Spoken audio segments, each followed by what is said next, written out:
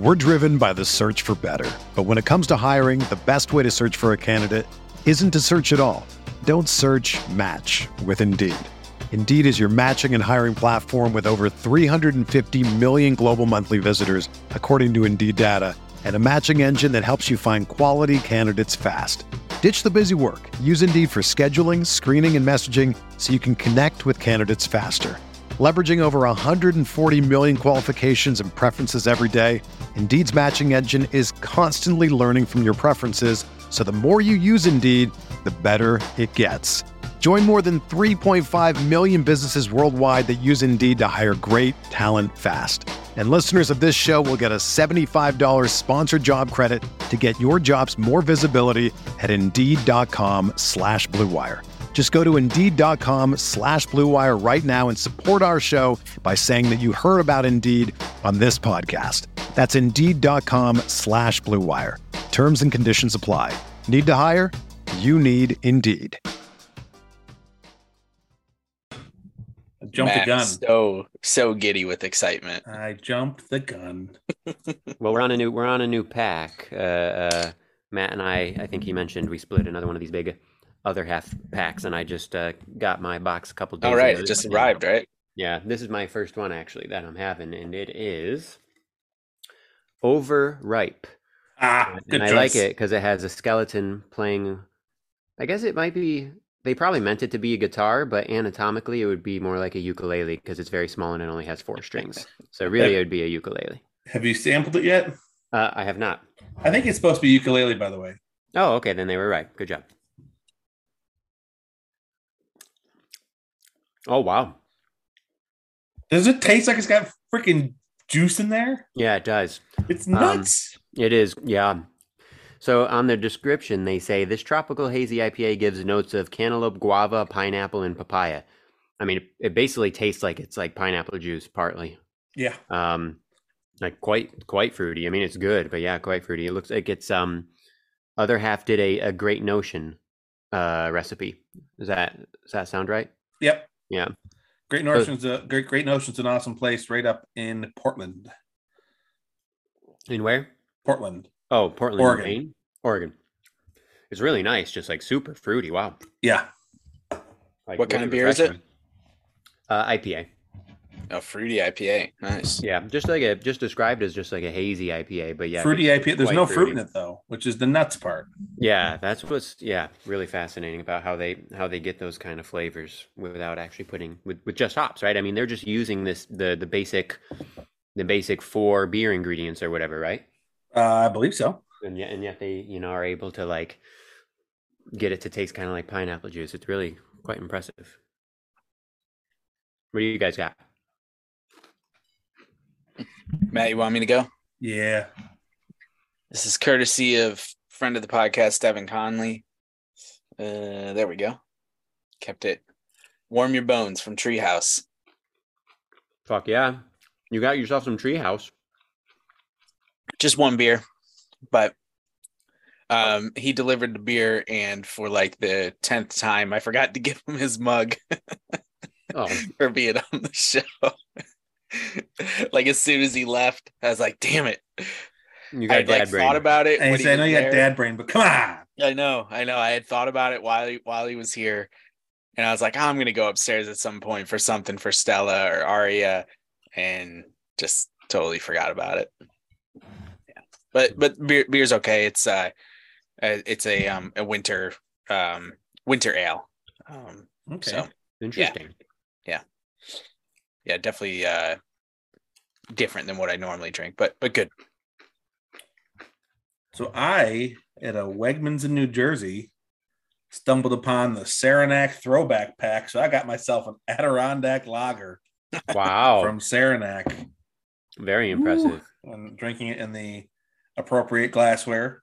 Nice. Where is I feel terrible asking this because I should know. Where is Saranac? You run races, or you used to. You worked at a marathon. Oh, right. They're in Utica. They're Utica. the Boilermaker. Come on. Yep. Oh, Utica. They line the streets with kegs at the finish line. I know. I just needed the refresher. That's 10K with lots and lots of beer. It was, I think it was either slightly less or slightly more than a 10K, if I remember correctly. But yeah, this tastes like Liverpool.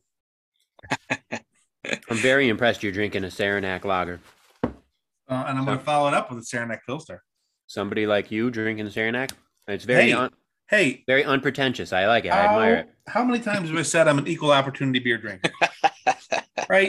You want to crack open a Jenny Cream Ale? Fuck yeah. You want to crack open hams and cans because that's all you got at the bar that you're at? Fuck yeah, I'll drink a ham and a can. What is Hams, that? for is those that who don't know, is a Midwest brand in the Chicago, Michigan, and right. Wisconsin, Minnesota area.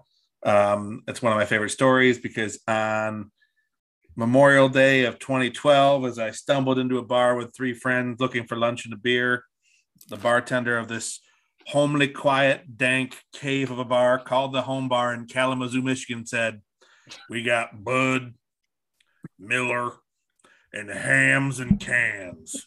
And so we got a couple pitchers of Miller. I didn't try the hams that day, but every time I see hams now, it's hams and cans. Love it.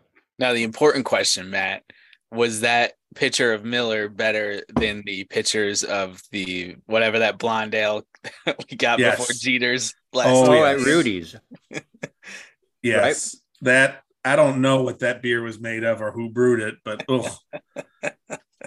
it served its purpose. Hey, but it wasn't like $14 for it served its purpose. We were 3 young adults that were on a budget because we spent all our money on Derek Jeter tickets. Yep. So it served its purpose, right? I was happy, and we got a couple pictures of Saranac too. Did we? Yeah, or not Saranac, of Sam Adams. I got 2 pictures of Sam Adams Oktoberfest. I remember because that was like $22. Yeah. But I still think whatever that beer was is what gave me that headache that night. Yeah. Well, when we went to Burial, Matt, on Friday, Toddy and I got out for with Arya, and then Stella was being watched by her nanny. So we went out Friday afternoon, first time like since pregnancy and everything, just for one drink, just to get out. It was a nice day, sunshine. They have a rooftop bar in our old neighborhood. And I don't remember. I think the last time I was at a brewery was in Raleigh when I went to Trophy. And I don't remember what the beer prices were then, but that was like November. It's been a while since I've gone out, and we paid $9 for each for a glass of beer. And I mean, I told Toddy like right away, I was like, oh my God, I don't know if it's because it's been so long or whatnot, but just like having it on tap, like fresh out of it, like it tastes so much better than drinking it out of the can. But at the same time, I was like, $9 freaking for one beer. I was like, what? I know inflation, I know, whatever is happening in this economy, but oh my God, I can't imagine what that pitcher is in New York now. It's got to be like $34 or something like that. $9 is steep, but I'm trying to think. Let's see. I mean, when we went to Yankee Stadium for Jeter in 2014 or 15? Yeah, 14. Didn't we get like those tall plastic things of Bud Light? And that was like $11 for like 11. Yeah. 11, no, I thought they were more than that. I thought they were like 14 back then, weren't they? Maybe. I don't know. But they were definitely like over 10, and it was fucking Bud Light, which is like the worst beer ever. Yeah. But we did get to keep those plastic Yankee cups. I mean, when I was in New York City at Madison Square Garden for Billy Joel, a Guinness and a rum and Coke. What do you think it cost me? Okay, hold on. I would say north of $40. Oh, and a water. Like a bottled water? Yeah. North of $50 then. I'll say 40 to 50 range. 48. Holy fuck. Yeah. I was like, good. Fuck you, James Dolan. Oh, no, I can't say that. No. Unfuck you, James Dolan. Please don't use your facial recognition to ban my face from going in your venues. Did he do that to somebody? Because he's a lunatic who can't take any criticism. Wow.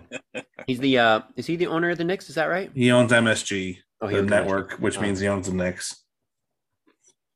Wow. But that means he also owns Radio City Music Hall, and I think he owns a couple other venues in New York City as well. Yeah. Wow. He's a big mogul. Yeah, he's also I'm going to hold my tongue. He's a big douchebag. Alan said it, not me, James. Please let me in your venues. I don't care. I have no desire to go watch the Knicks anytime soon. But what if the Eagles are playing their last, best, only show ever again in Madison Square Garden? They're like, Colin Cernelia, you've been our fan since you were listening to music.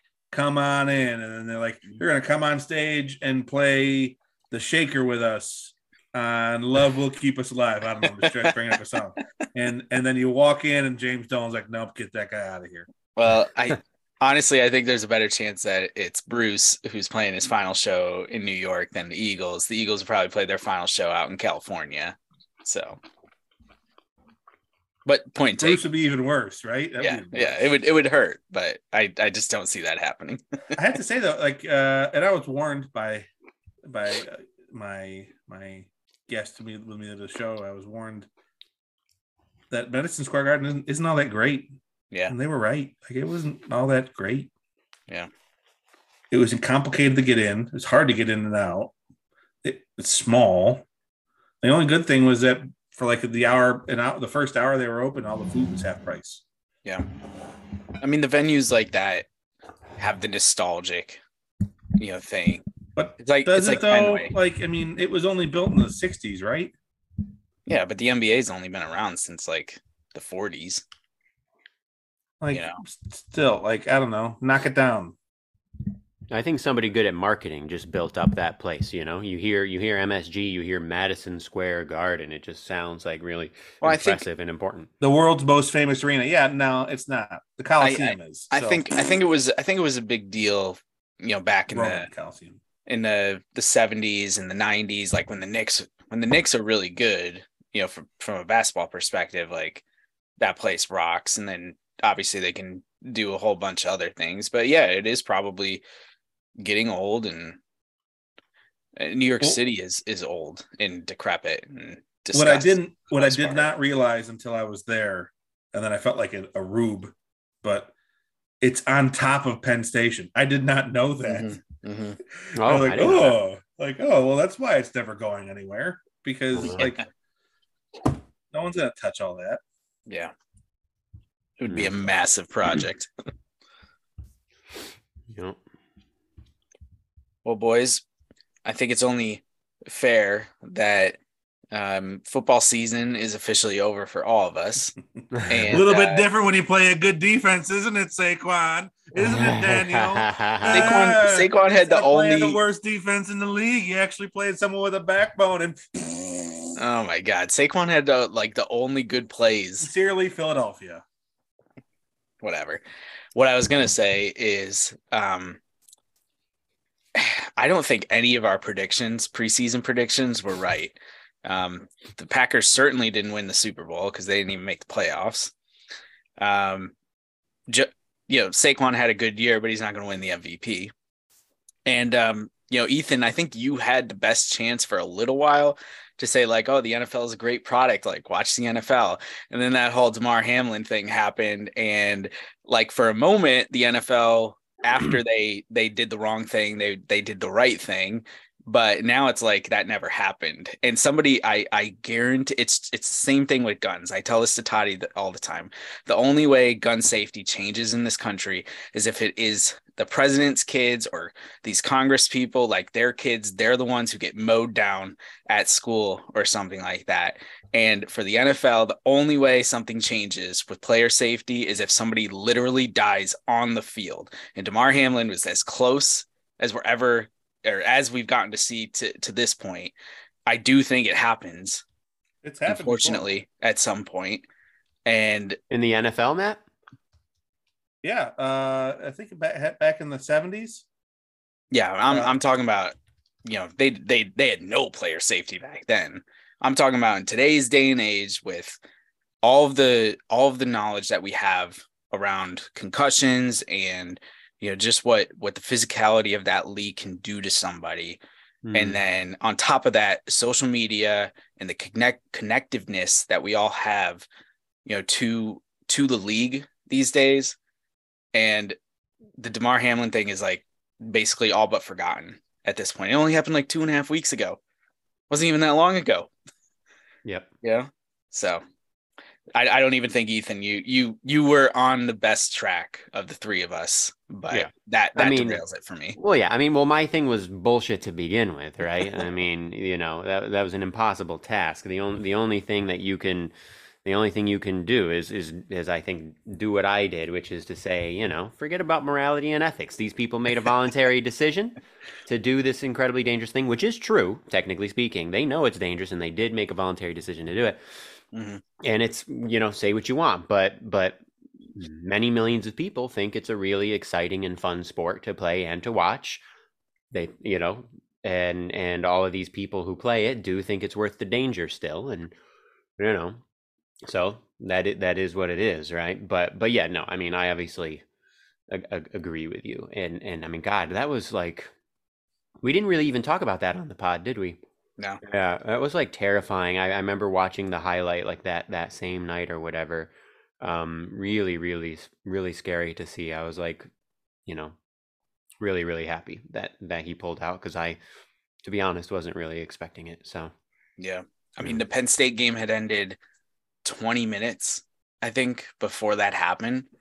And, just being on the high of that and like being really happy and everything. And then I'm on Twitter and all of a sudden I see this and it's blowing up, and it's just like, it just shakes you to your core. And it didn't like ruin the mood, right? But it did, like, it was a reality check. It was like, oh shit, this is really dangerous and this sucks. But yeah, that feeling, I feel like as a collective only lasted through the point where it was like, okay, he's making a recovery, and he's probably never going to play football again, but he's going to live. Whereas if he had died, maybe we're having a different conversation about it. But yeah, well, we also had 2 mass shootings the last 2 days, 26 I think already this year. 3, Matt. Yeah. So yeah, well, that's the thing in America, right? Or really in the world, right? If you pay close enough attention, even if America was this like perfect utopian ideal place, or any country for that matter, Sweden, whatever, or Finland, right? Finland has been like #1 in the world happiness index for the last like several years, right? So imagine in some scenario that Finland is this perfect utopia, everybody's happy, everything's great, right? If you pay attention to the rest of the world, it's still fucking garbage. You know what I mean? I mean, we are most familiar with American garbage because we are in the midst of it, right? But I mean, there's, horrid shit all the time everywhere, which is, why I think it's like important. It's a difficult kind of situation. I don't know that we've talked about it in depth, but I think people in like the modern world, Colin, you were talking about like connectedness with technology and everything. You got to kind of have a quota for yourself in terms of like how much of the world you absorb on a daily basis, like I remember in the early days of COVID when I was just like reading the news all the time, and I was like going on Twitter all the time. And that is a real quick way to go into like true despondence, and like on the one hand, it's a natural reaction to be despondent if you're really like paying attention to all of the horrid shit and really like taking it personally. But on the other hand, you're not going to be able to function as a person if you are in the depths of despair all the time. And if you're not able to function as a person, ideally you're the type of person who wants to try to make things better, right? So if you can't function as a person, what point are you, what purpose are you serving, right? You're just torturing yourself basically, So yeah, it's like a really difficult thing. I don't know if that's something you guys watch for yourself, but I know like for me, in the early days of COVID, I ended up hitting a point where I was like, you know what? I'm only going to allow myself to like check the news or check Twitter such and such amount, Yeah. It's really difficult. I like to characterize it not as American garbage, Ethan, but as American cheese. American cheese. It's got the appearance of wholesomeness and but it's really just plastic and fake product. And in the, this is good. in the wise words of Tyler Spencer, aka Dick Valentine, lead singer of Electric Six, have another slice of American cheese. I like that. That's good. I believe I'll sing the chorus, or I'll read the chorus. Can't see the forest through the trees. I make my living in American cheese, bringing everybody to their knees. So have another slice of American cheese. And then he ends each chorus with a pun, a cheese pun. So either I know it would be better with Gouda or cheddar, or I'm not an Italian fella, but I like mozzarella. So lots of good cheese puns. Mm-hmm. Well, I got a good way to segue out of this, and then let's talk about the Hall of Fame. Well, wait. I wanted to. Sorry, I gotta. Go ahead. I'm going to be a bit of a sentimental person and a bit of an asshole, because I'm going to say, as the only one of the three of us to play organized football, I did play flag football for 1 year in like first grade. Real organized football. Oh, okay, all right. All right, you know, continue. with no weight. Pro Bowl's flag football this year. What? Pro Bowl? Pro Bowl is flag. Oh, funny. Okay. I mean, there's a reason. I did drunkenly tell your dad at your wedding, Colin. Right? He was smart to not let you play, even though I think you would have been a great football player. I don't think I fully recognized it, and I still question to this day what kind of things I could have done to my body. Sure. And I had a family member die on the football field. Don't forget that. You guys know this. My cousin Ridge. I did not remember this. Playing for Phoenix, died on the football field in Homer. What happened? Was it like a brutal head-to-head hit or something? Subdural hematoma. And explain that for it's a deep brain bruise, but it doesn't register immediately. So I think Liam Neeson's wife died that way on the ski slopes, right? Jesus fucking Christ. So I mean, he had a blunt trauma to the head. Mm-hmm. And then he played 4 or 5 more plays and then just said, I don't feel good, and died. Jesus. When he would, what was he, like 16 years old? 10th 15? grade, I think. So he was like 14 or 15? Yeah. Holy fuck. And you have a real ethical problem watching the NFL. And I consume the NFL. Having that happen, having injuries to myself, having lost a family member to it, I'm still a consumer of it. And as much as I tell myself I don't want to be, sometimes I get drawn back. I enjoy watching it. But I don't see in 100 years that sport surviving in the same way it still does. Yeah. And you can talk about the let's say exploitation of the athletes. You can talk about the ethical missteps of the NFL, which there are plenty. But ultimately these, a lot of these athletes see professional football.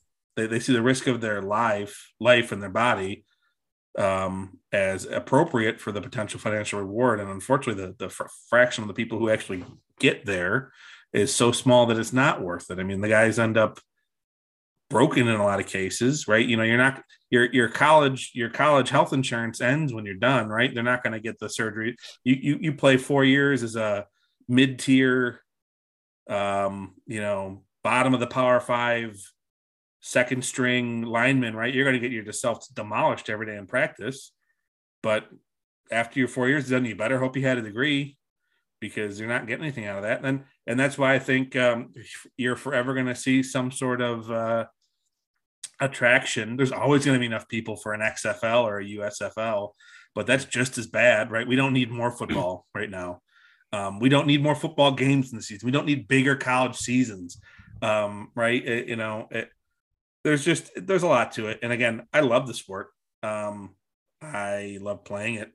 But when I was a 15-year-old making that decision versus when I was a 25-year-old, right? 25-year-old at Colin's wedding, 26 or 27. 2017. Yeah, we would have been 27. Yeah. What's the big difference? And again, I drunkenly waxed poetic to your dad, but how wise he was there. Soccer was dangerous enough. You didn't even be playing football. and I don't know if you guys remember. I mean, there is risk whatever sport you play. Yeah. Baseball could kill you, right? I think before we got to high school, didn't a guy in CMI die playing lacrosse, right? Because this is my theory on still what happened to Damar. Right, if you map out your EKG, if you have a blunt force impact to your chest at a certain point through your heartbeat, it could stop your heart. Because there was I think he was a lacrosse goalie somewhere in New York, in upstate New York, who got hit in the chest protector with a lacrosse ball at the very right point, and he died. I still remember that because I remember people in Ethan in our wonderful science fair in ninth grade doing projects about gel pads to try and dissipate and absorb that force because it can kill you. Yeah. But anyway, what I'm getting back to is, they explained it to me. I didn't realize it I don't think I fully grasped it back then. I got to hope by the time you're old enough to get through college and the NFL, you do grasp it. And hopefully if there's anything that tells us, it is a big reminder that like, oh shit, maybe I should play rugby. I'd rather break my nose than die. I don't know. Yeah. I don't know where I'm ending this, but it is, it was scary to see. I didn't even watch it live. I think it's miraculous that he's still alive. Credit to the athletic training staff. Holy shit. I mean, I was reading reports that they did CPR on him for 10 minutes just to make sure his brain kept getting oxygen. That's nuts. Credit to the team the response, I think someone was at under 10 seconds, I think, within 20 seconds. Right. All these things are awesome, examples of things happening, working the way they should, but in general, it shouldn't have gotten to that point to begin with. And I'm gonna end it there. Okay. Before I rant more. But two things. I know we should move on, but two things. And we don't need to dwell on them too long. But I just want your quick impressions. Number one is the Hamlin thing. The one thing that I'm still that I haven't read a conclusive thing about. The hit itself, and correct me if I'm wrong, the hit itself did not look like a crazy out of the line hit. It looked like a pretty normal, okay tackle. Is that right? Yep. It was not the most violent hit. Yeah. So Hamlin just got he just got super unlucky somehow. Yeah. I mean, it was directly into his chest, right? I mean, but yeah. So maybe it was like what you were talking about. But it wasn't. You could list 100 more violent hits in the NFL easily this year. Right. Exactly. I was reading. So Joe Paz has been counting down the football 101 he's been doing, right? And he did one a few weeks ago on Ronnie Lott, the famous safety from the 49ers, right? When we were kids, and he was notorious for his hits. And I went and I watched some highlights of it, and I don't think a lot of that shit would fly these days. It's really interesting. Yeah. There's a meme going around of this CBS Sunday Football from the 1980s. And it's basically the text at the top goes, it's just the intro to the Sunday Football broadcast. And it's 99% of these hits would be illegal today. Yeah. And you watch it, you go, oh yeah, oh shit. Yeah, it's pretty wild. Okay. And then the second thing, so we briefly mentioned Shoresy, the spinoff from Letterkenny, and it's very hockey centered. So these are Canadian comedies from this Canadian comic actor named Jared Keeso, who played pretty high level hockey. I was reading up on it, and is a massive hockey fan, right? And so he has this new show called Shoresy. It's all about a hockey team, and there's actually everybody except for him on the the main characters. They're all real pro hockey players. Which is really cool. Yeah. But anyway, so I've been going down kind of a hockey rabbit hole, So I used to, you guys, gosh, well, actually, this would have been before I met Matt. There were a couple of years when we were kids where I was actually a really big hockey fan, 2000 to 2003, something like that, right? And then the lockout happened. They missed an entire season, and I never really started following again after that. But in any case, I've been just reading a lot, and I've been listening to some hockey podcasts and just kind of getting back into it. And the interesting thing is, and I think there's an obvious answer.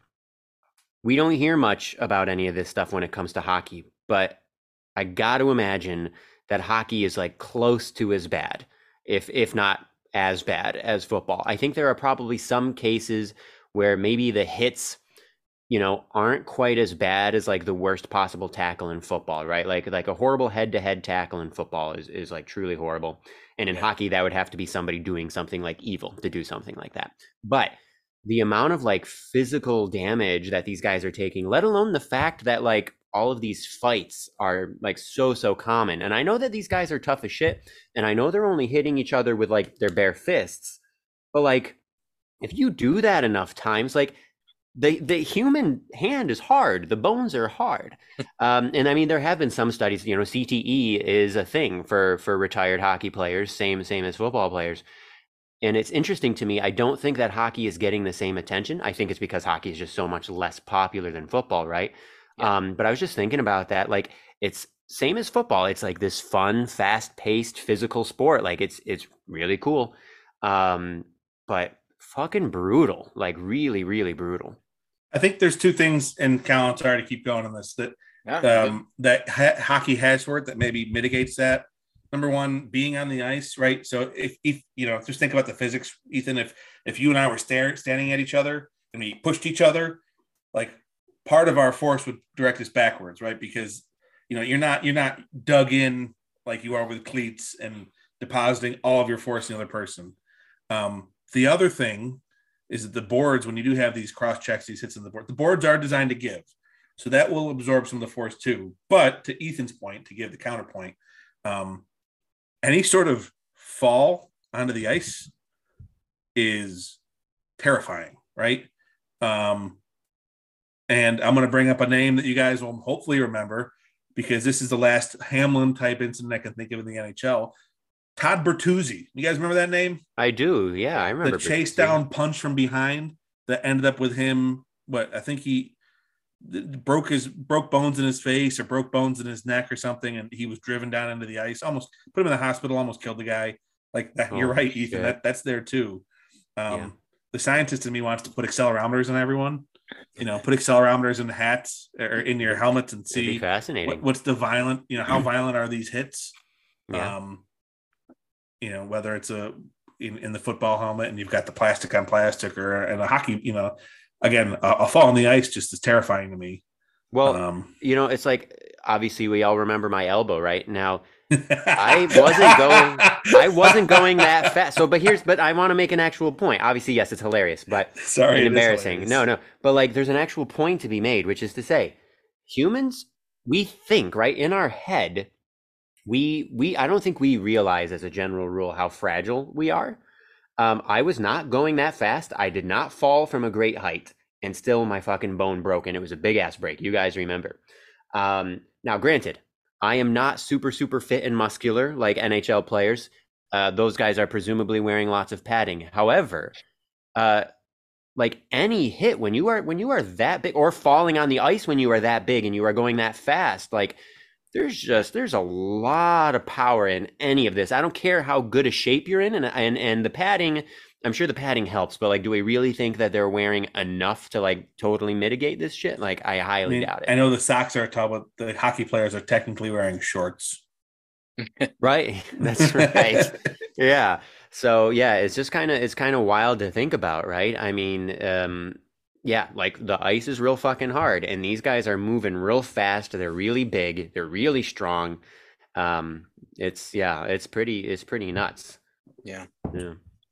I'd have to do some more research on it, but I feel like part of the reason that boxing declined in popularity, because boxing was like, you know, the sport for a long time in this country, was because of the gruesome injuries that could come from it. And that's why at the same time, it's kind of surprising that UFC, you know, took off and got as popular, and it's still very popular, you know, today. Right. Yeah, because it's probably even more gruesome. Human cockfighting? That's what it feels like. Really. Sometimes. Seriously. Right. So I don't know. I'd have to do some research on that to give an informed take, but okay, it is all crazy. Two things on that really quickly. Number one, I totally agree. I think that's a good point. I remember watching like a few years ago some like Mike Tyson highlights, you know, because Mike Tyson was like the best in the world for a while, right? And he was also kind of notorious for, you know, his like violence and brutality. I mean, he was following the rules other than the ear thing, and maybe there were some other incidents too, right? But if you watch like any of like the famous clips or whatever, he's doing just regular old boxing. He was just so strong and so fast. And I mean, you watch these clips and it's like really scary to watch. Like the way these guys are just like beating the shit out of each other. But I do want to finish more lighthearted. Well, maybe lighthearted depending on your perspective. Can't remember if I've talked about this on the pod. I don't think so, because I don't remember us ever talking about boxing. Do yourselves a favor, everyone, and go, after you're done with this, go to YouTube and search for Mike Tyson Eat Your Children. Okay? Matt, do you know what I'm talking about? Yeah. Okay. Go and watch this video. It's like a minute long. It's after a fight. Mike Tyson is clearly hyped up on like an insane amount of adrenaline. And the, like the MC guy or whatever asks him some question about the fight. And Tyson just goes on this like epic rant where he references Allah, and he uses like one of the common like Muslim phrases. And he also talks like a ton of shit about, whoever it was that he was talking about, Lennox Lewis, I think Lennox Lewis maybe, about what he's going to do to that guy and everything, and just talking about how he's the best. It's amazing. It is just 1 minute of like pure gold. I feel bad because I feel like even at that point, he was probably already pretty fucking insane and probably had already damaged his brain from all of his boxing. But it's pretty funny, I have to say. So now Mike Tyson, Eat Your Children. The second worst person on Adult Swim right now. Who's the second worst person on Adult Swim? Tyson. Oh, what does he do on Adult Swim? He's got the Mike Tyson Magical Mystery Show. Oh, I forgot about that. I've never watched that. It actually looks pretty goofy, pretty funny. Yeah. Yes. I mean, I don't know. Do we want to get into the Roiland thing? Like, it's no, it's okay. Extremely disappointing. We can leave it at that. We could save more disappointment for next week. Yeah, right, exactly. Fuck Dana White though. Yes, 100%. He UFC guy, is that right? Yeah. Yeah. He's a white guy getting away with not murder. Slapped his wife in public 2 weeks ago, and no consequences.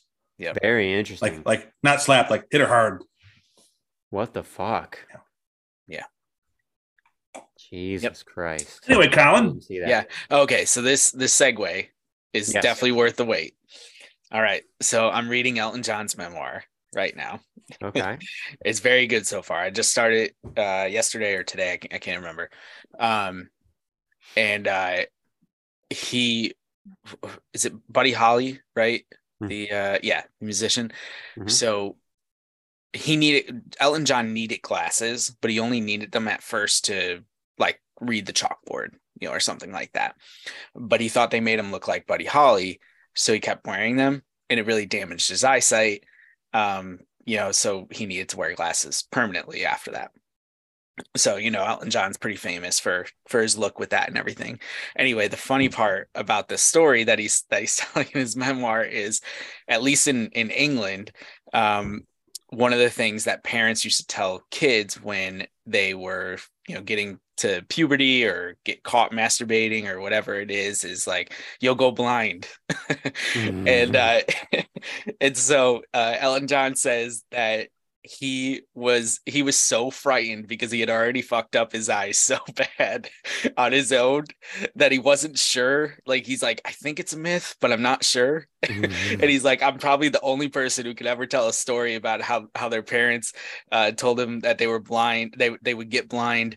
And I wanted to look like Buddy Holly, and that got me to stop wanking, type thing. And it was a hilarious line in the book. And I was just like, not expecting that at all from Elton John of all people, but really, really good book so far. Very, very interesting getting a look into 1950s England. It is not a fun place. Well, and also being a gay guy growing up in those decades must have been pretty interesting. Yeah, he hasn't gotten too much into that yet. I don't, from what I've read so far, I don't know how sure he was at that point in his life, although he has hinted at it multiple times already, right? But yeah, it's but it just seems like a very depressing post-war, gloomy, gray, kind of like Syracuse, honestly. Like it made me feel like Syracuse. So right. I want to real quick to tack on to that. That's cool you brought that up, and cool you're reading that. I have a piano student, no joke, 9. I think he's 9. I don't think he's turned 10 yet. Maybe he's turning 10 soon. He fucking loves Elton John. Nice. And so a few months ago, his parents got him like this Elton John, piano book, and we've been working on it. And it's like, honestly, it's like pretty hard, and it's like, kind of above him. But when in terms of his skill level right now, but when he gets really excited about something, he will really work hard and get it down. And we just had a studio recital last weekend, and he did not singing, but just playing. He's playing chords in his left hand and the melody in his right hand. And he did 2 Elton John songs on this past recital. He sounded fucking awesome on them. Anyways, what was interesting is, you guys know, I grew up on classic rock, but around like 2008, probably, I moved on to other genres, and I've barely listened to classic rock since. Now, I liked Elton John okay growing up. I liked Rocket Man, and I liked, like, That's Why They Call It the Blues, but I was never wild about Elton John. But I will say this, revisiting his music because of my student playing some of the songs, he and his he didn't write by himself. He wrote with Bernie Taupin a lot. I don't know if that's how you pronounce it. They're fucking awesome. They're like really, really great composers. I mean, I haven't been paying as much attention to the lyrics, but musically speaking, like, super cool, super interesting. Lots of interesting chords and like unexpected chord progressions, which not super common for pop music. And the fact that he has had the career that he's had, kind of doing what he did with him in terms of his chords and his harmonies, it's really, really impressive. So props to Elton John. I never would have thought about it that much until working on these songs with my students. So Matt's been there with me outside. We didn't get in the Troubadour, but one day I will get in the Troubadour. It was closed. But Elton John's American debut at the Troubadour in 71-ish, like around there, is like one of the most famous things in rock and roll history. Like, he just blew people away immediately. And I haven't gotten to this point in the memoir yet.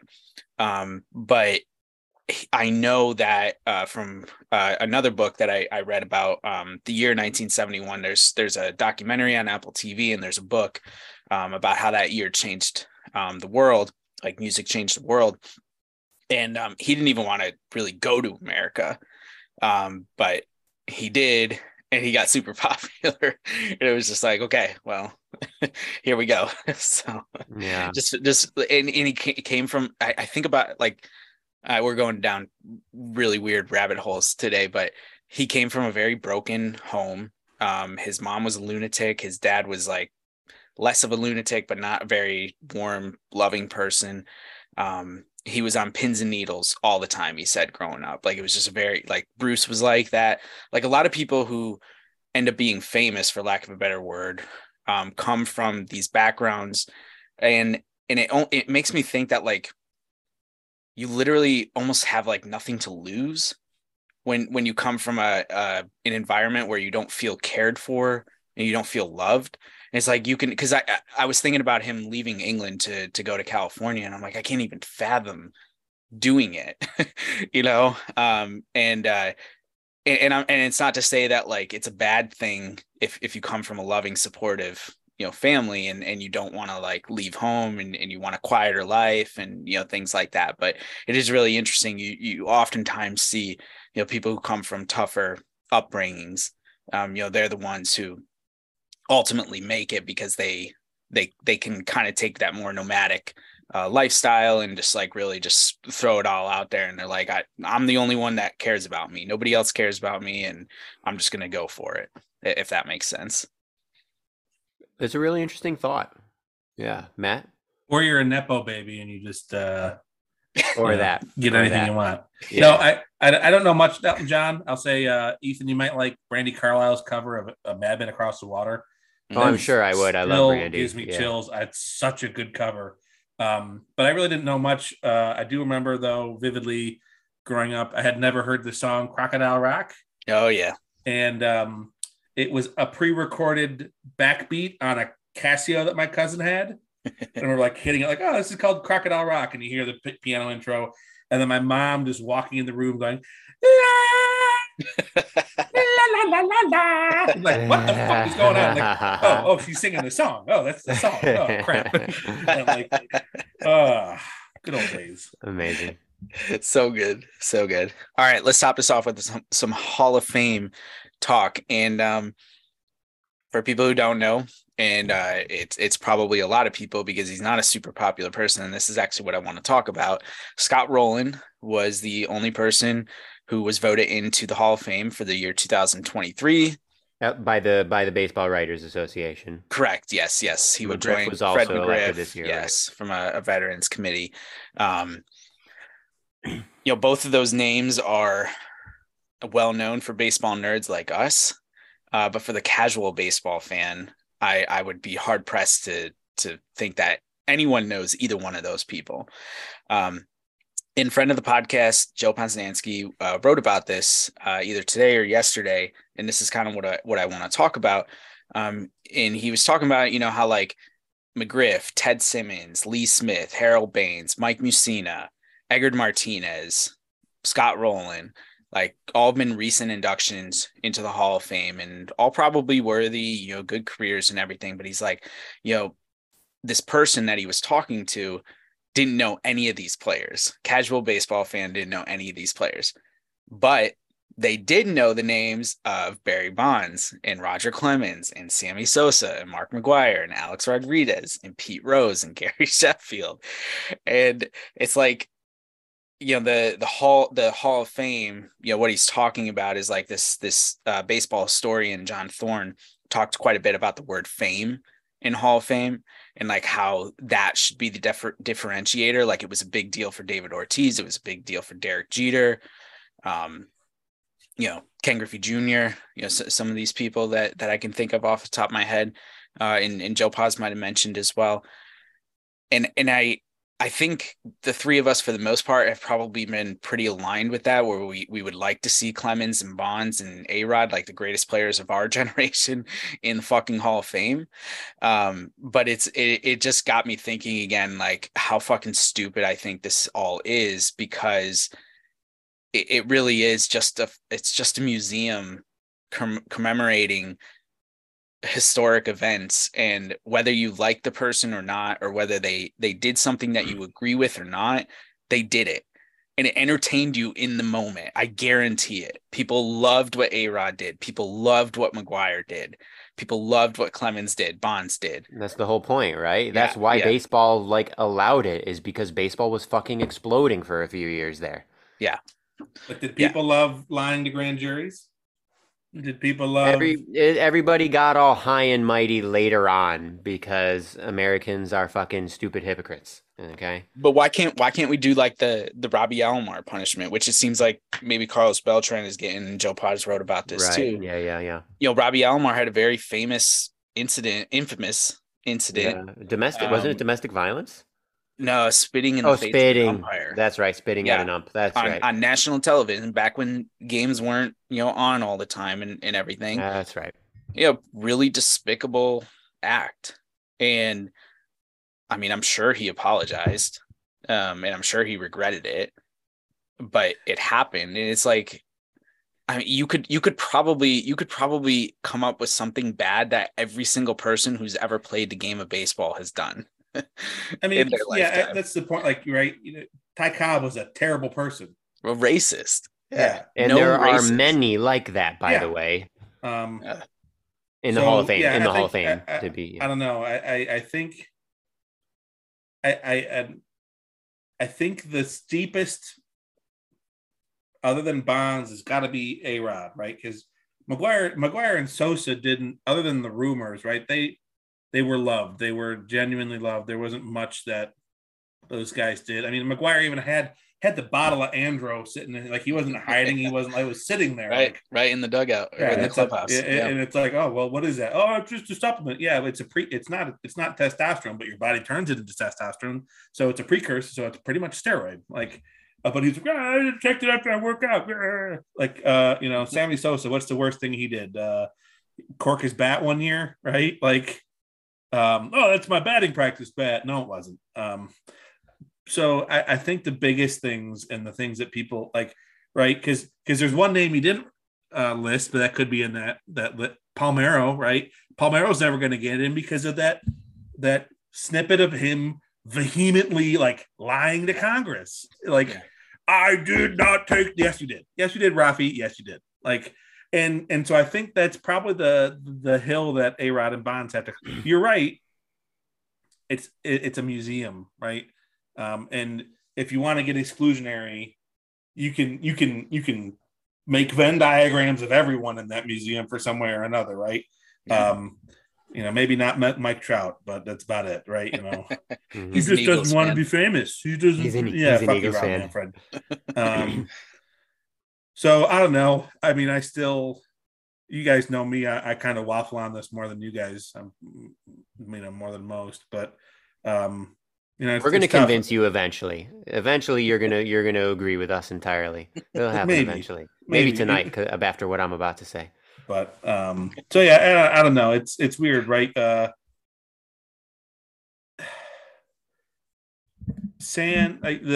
era I think is important to recognize, regardless.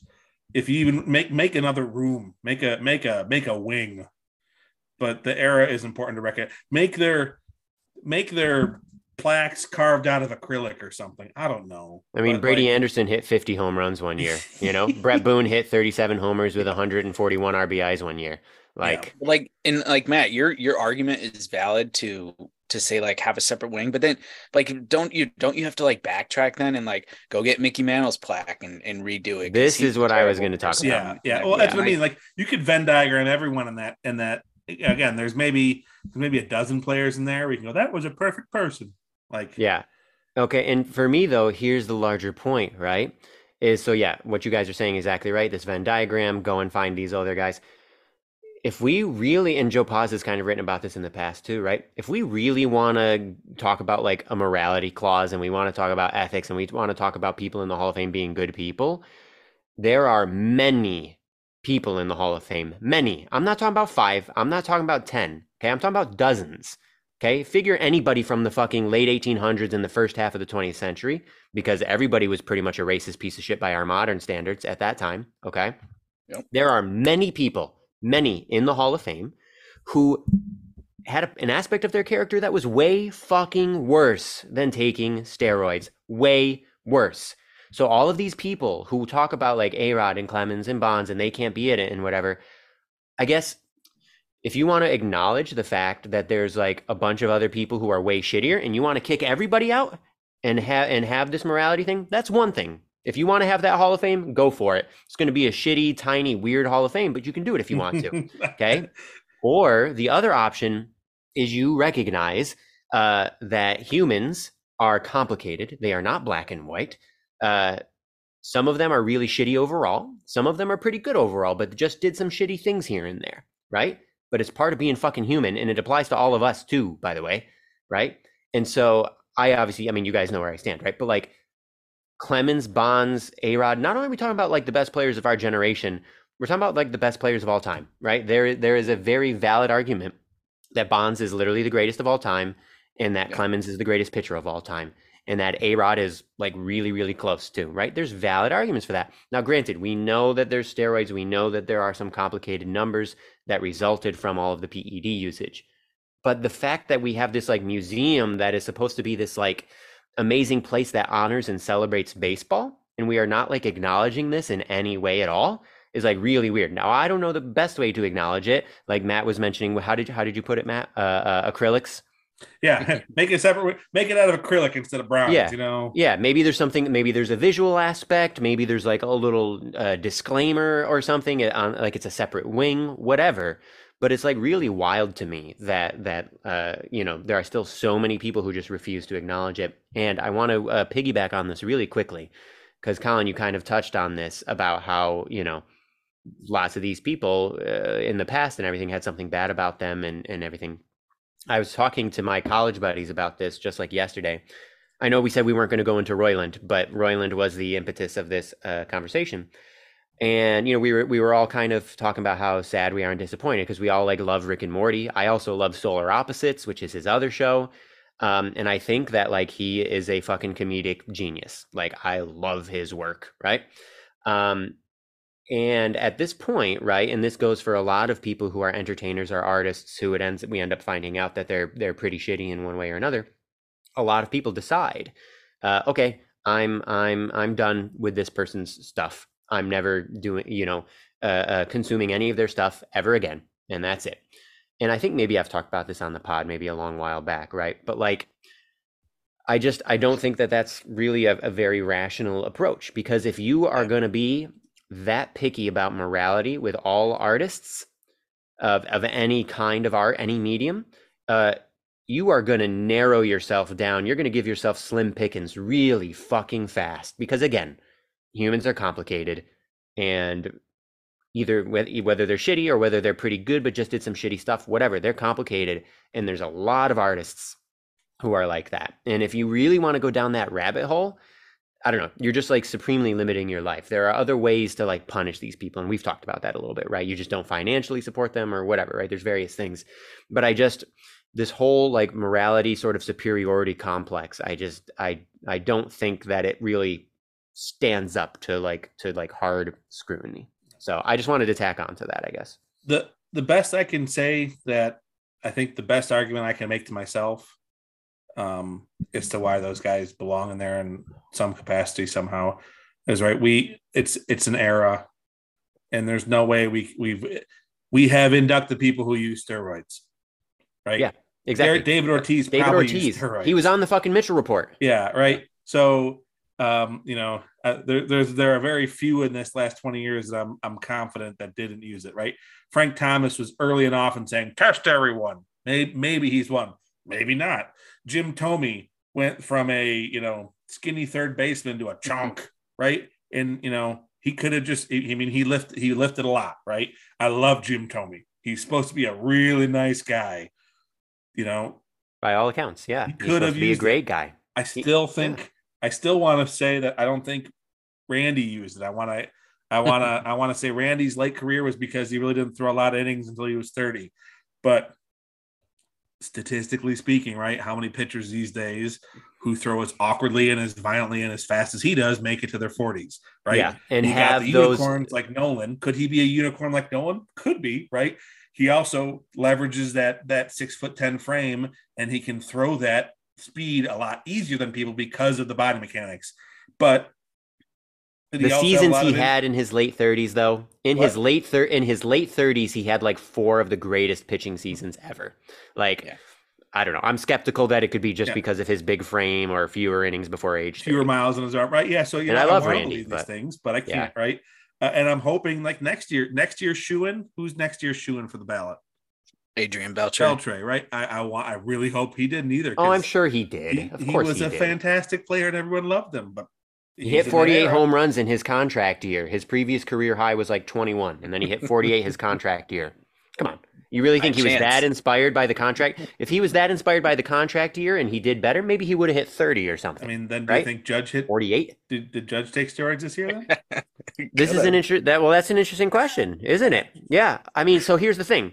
Did he take steroids in 2017 when he hit 52? Because I don't think 52 to 62 is that drastic of a change, especially for a guy who's 6'7", 280, right? Well, but then what about a guy who's 6'10", 240 throwing fastballs? The point is the age in that case for me, right? I think, if we look at baseball history, it's just so rare to have seasons like that when you're in your late 30s.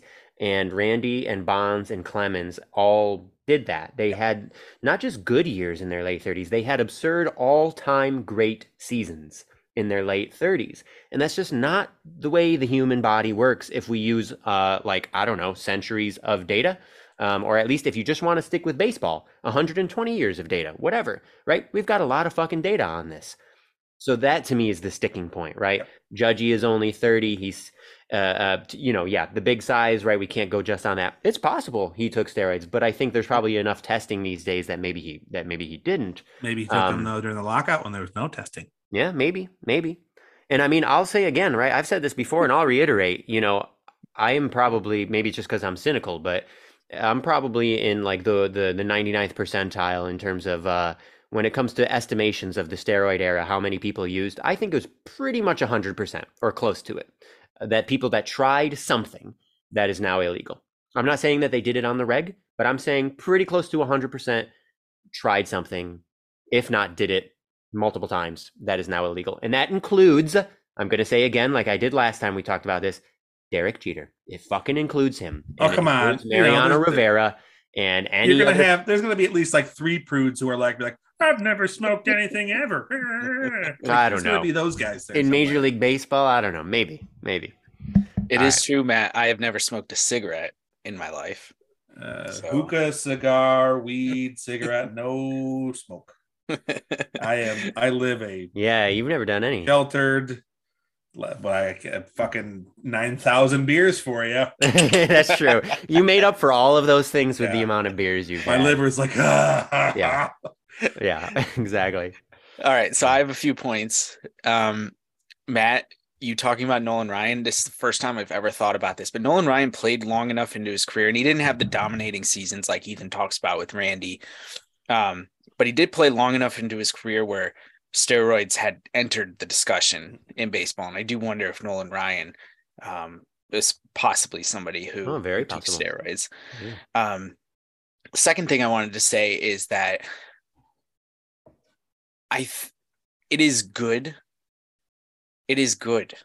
that we want to hold human beings to a higher morality standard, moral standard. Sure. Yeah. In this world. So I don't think any of us, the three of us, I don't think anyone's saying that we just want to let douchebags and shitty people and terrible people.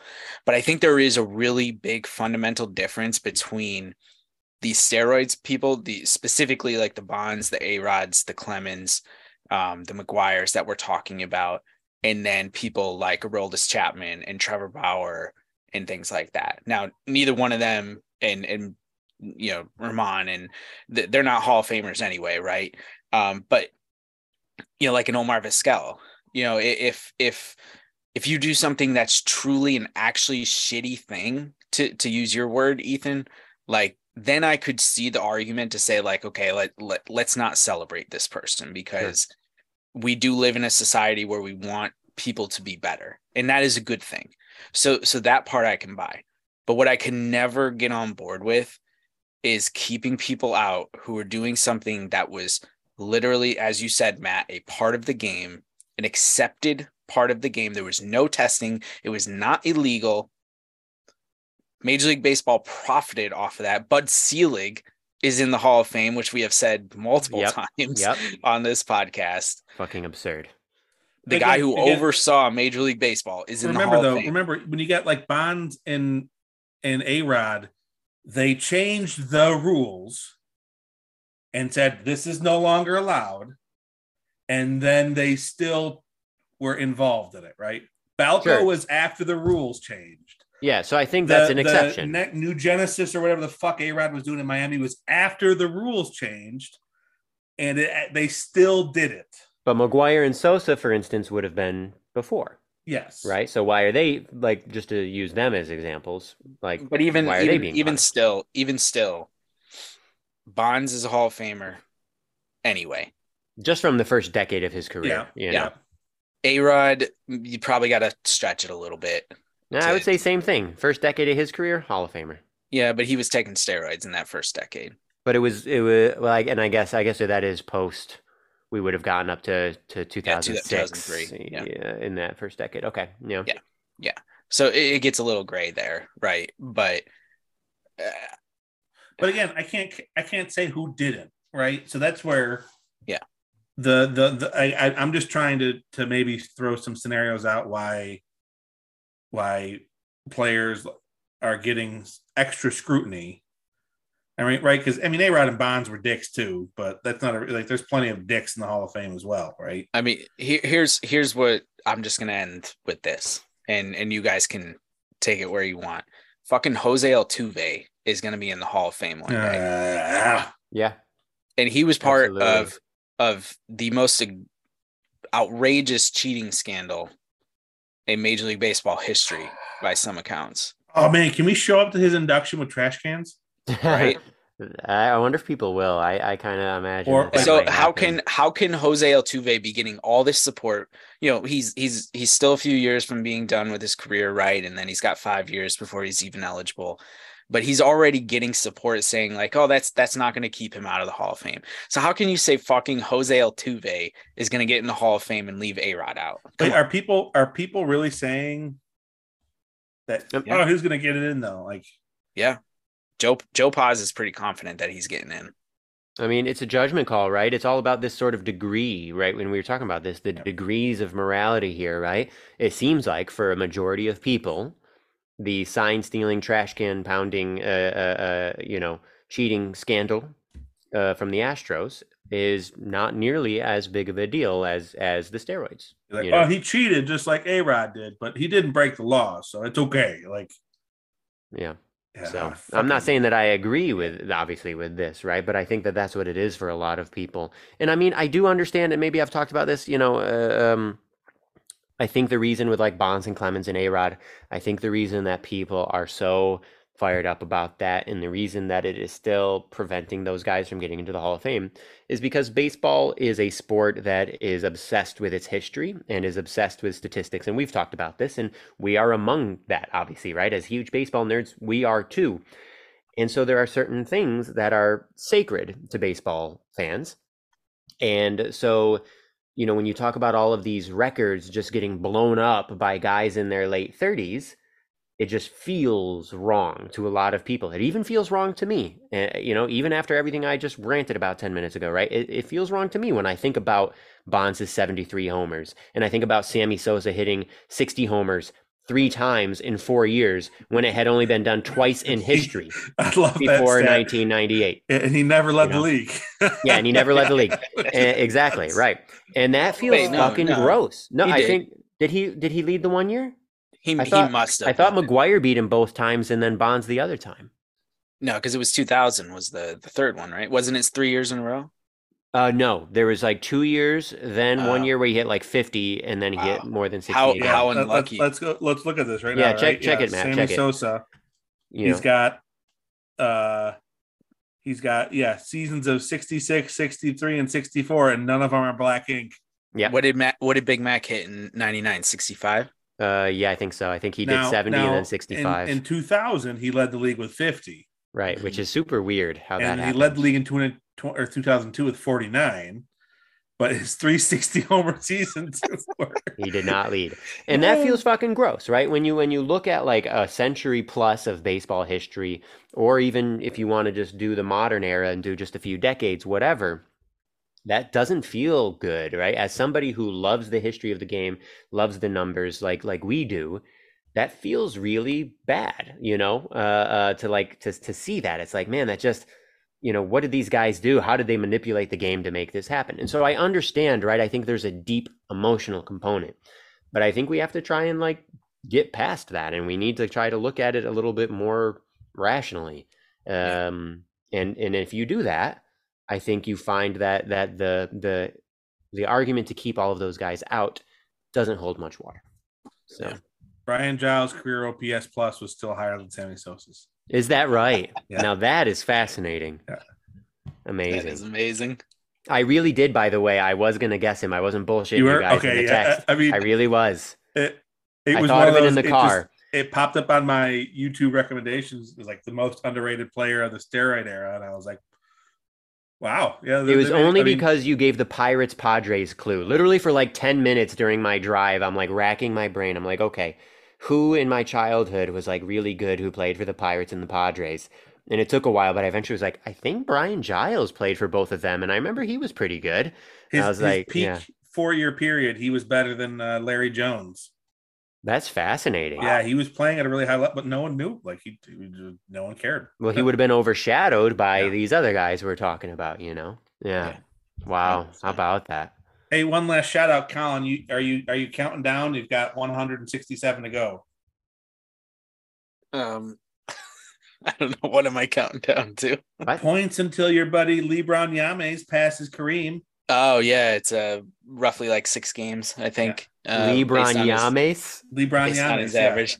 Yeah. Now, just to put that in perspective, right? There is another child prodigy basketball star born in Akron, Ohio, who's only 4 years younger than LeBron. What's his name, guys? Stephen Curry. Only 4 years younger than LeBron, right? He is 17,000 points behind him. So this is pretty momentous, right? So you've got Mr. 3-point, shoot him up, lead the league in scoring a cup, still nowhere near. Yeah. The next closest active player is Carmelo Anthony, and he is 10,000 points behind LeBron. Wow, really amazing. So pretty cool. Good for him. Yeah. Still mystery is whether or not Kareem's going to be involved in that, because it sounds like he's being a bit of a sourpuss over it. But I read on his Substack that he's ready to celebrate. He is good. Okay, good. Because for the longest time they were saying the Lakers said that he was conspicuously silent because he thought no one would ever come close to his record. But yeah, I mean, I'm sure he thought nobody would ever. It's a pretty insane record, but he I don't know, from my accounts, he doesn't seem like a very vindictive person. No, he seems like a quirky weirdo. Yeah, he's definitely very nerdy. That's for sure, which I love because I've read a ton of his books. I'm subscribed to his Substack. I'm definitely a Kareem fanboy. So, really quickly, just to add one postscript to the Brian Giles thing. 902 career OPS.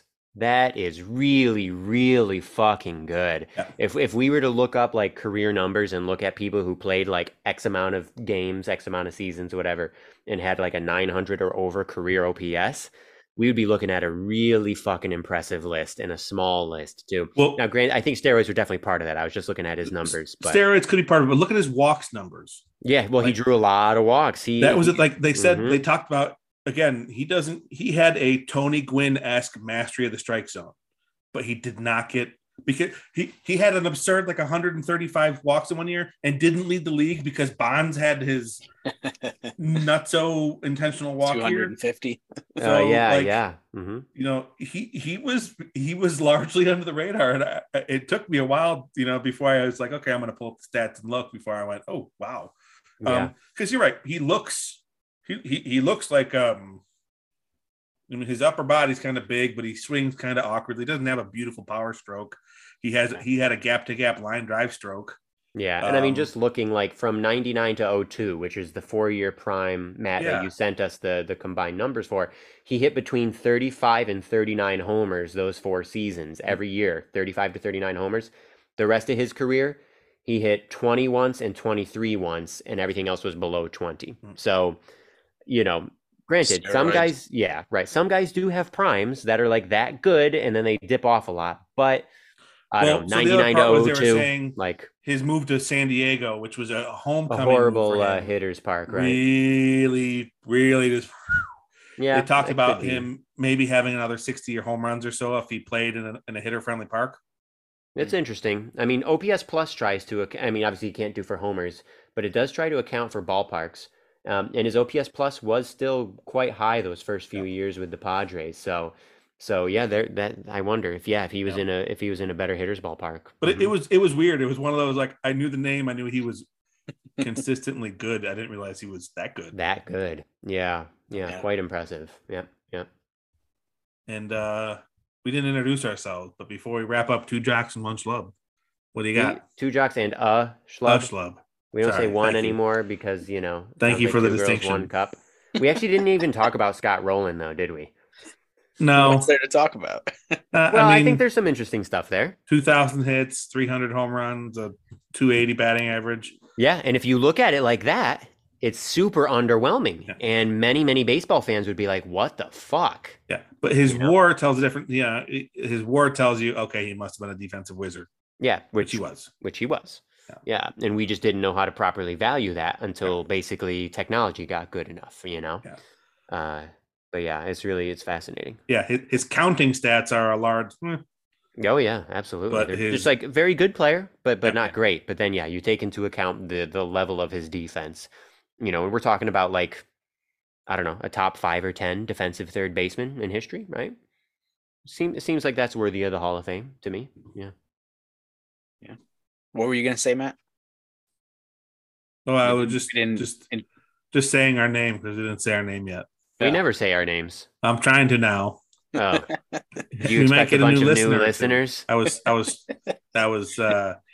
pitching up the podcast. Listened to us for 2 weeks ago. Oh, were you? Yeah. Okay.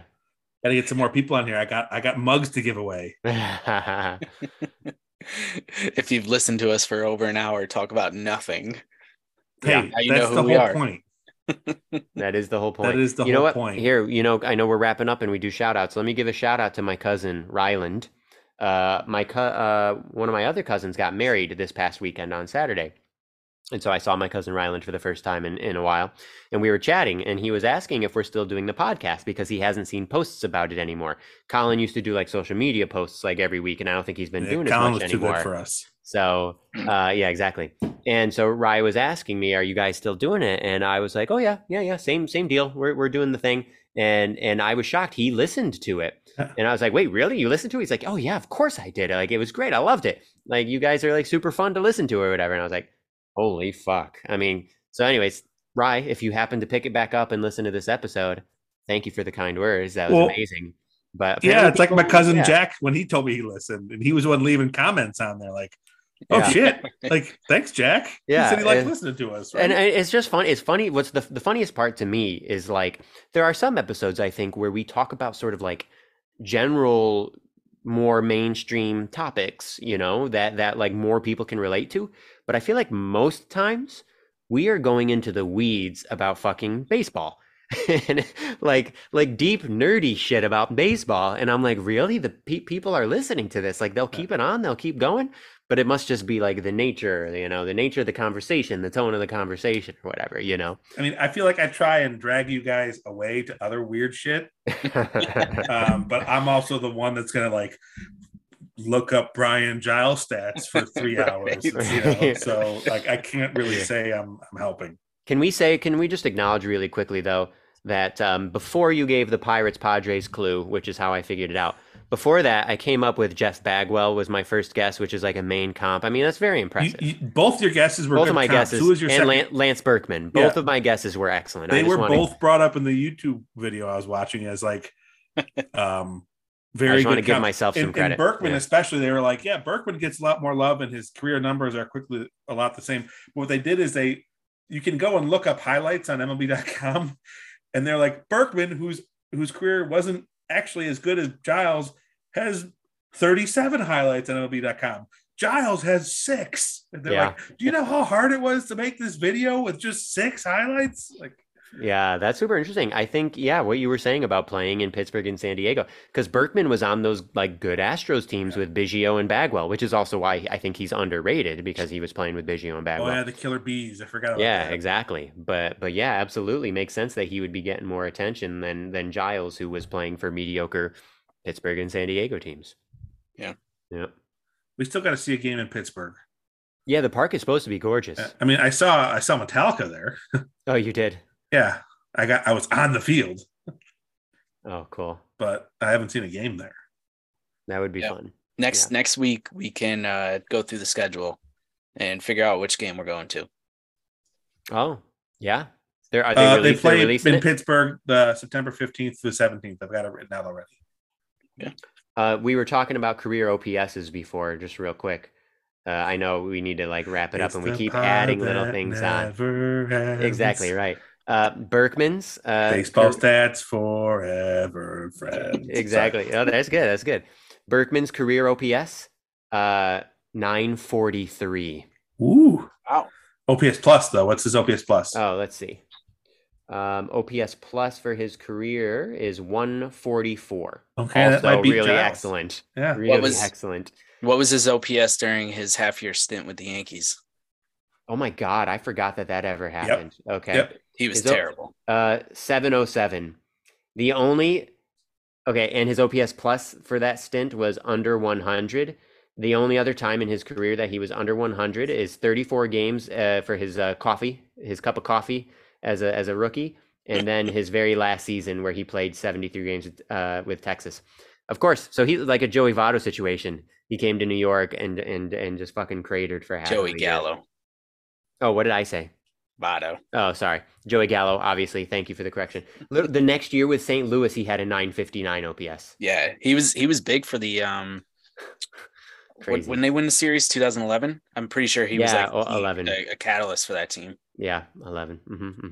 Yeah. Wow, very very interesting. Yeah, he beats Giles. Giles was 137, so close though, real close. Yeah, for OPS plus. That trade deadline, the Yankees got Lance Berkman and Pudge, and they still didn't make the playoffs. Oh shit, I forgot about Pudge. Yeah, man. Damn it.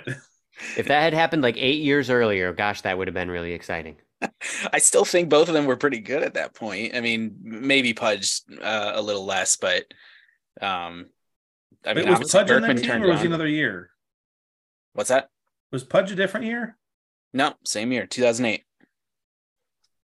Yeah, that looks right, Kyle. I'm telling you. I got Berkman on 2010. Oh, Pudge is 08. Pudge, that's correct. Berkman was 2010. Wasn't Berkman was 2010. He was a full year player? No, he only played half a year with the Yankees. But it was 2010, not 2008. Oh, wow. And Pudge was horrible with us. Yeah, it was like the worst half a season he ever had. Totally misremembering that. So that would make more sense though as to why it was so crazy that he was so good in 2011. Is because he was so bad with the Yankees in 2010. Yep. Damn it, Pudge. Yeah. Yeah. All right, I'm going to stop talking because I keep adding on these little things. I'm done. All right, boys. Same time next week. Sounds good. Whether you're a world-class athlete or a podcaster like me, we all understand the importance of mental and physical well-being and proper recovery for top-notch performance. That's why I'm excited that Unified Healing is sponsoring podcasts on the Blue Wire Network. Unified Healing is a new and super innovative global network of wellness centers powered by Energy Enhancement System, or EE System. If you haven't heard of the EE System yet, then you'll want to listen up. This technology promotes wellness, deep relaxation, purification, and rejuvenation. Wherever you are across the globe, access to a center is easy and affordable. Interested in experiencing the EE System technology for yourself? Go to unifiedhealing.com/bluewire to learn more and find a center near you. That's unified, UNIFYD, healing.com/bluewire. No material or testimonials on the Unified Healing website are intended to be viewed as medical advice or a substitute for professional medical advice, diagnosis, or treatment. Always seek the advice of your physician or other qualified healthcare provider with any questions you may have regarding a medical condition or treatment and before undertaking a new healthcare regimen, including EE System.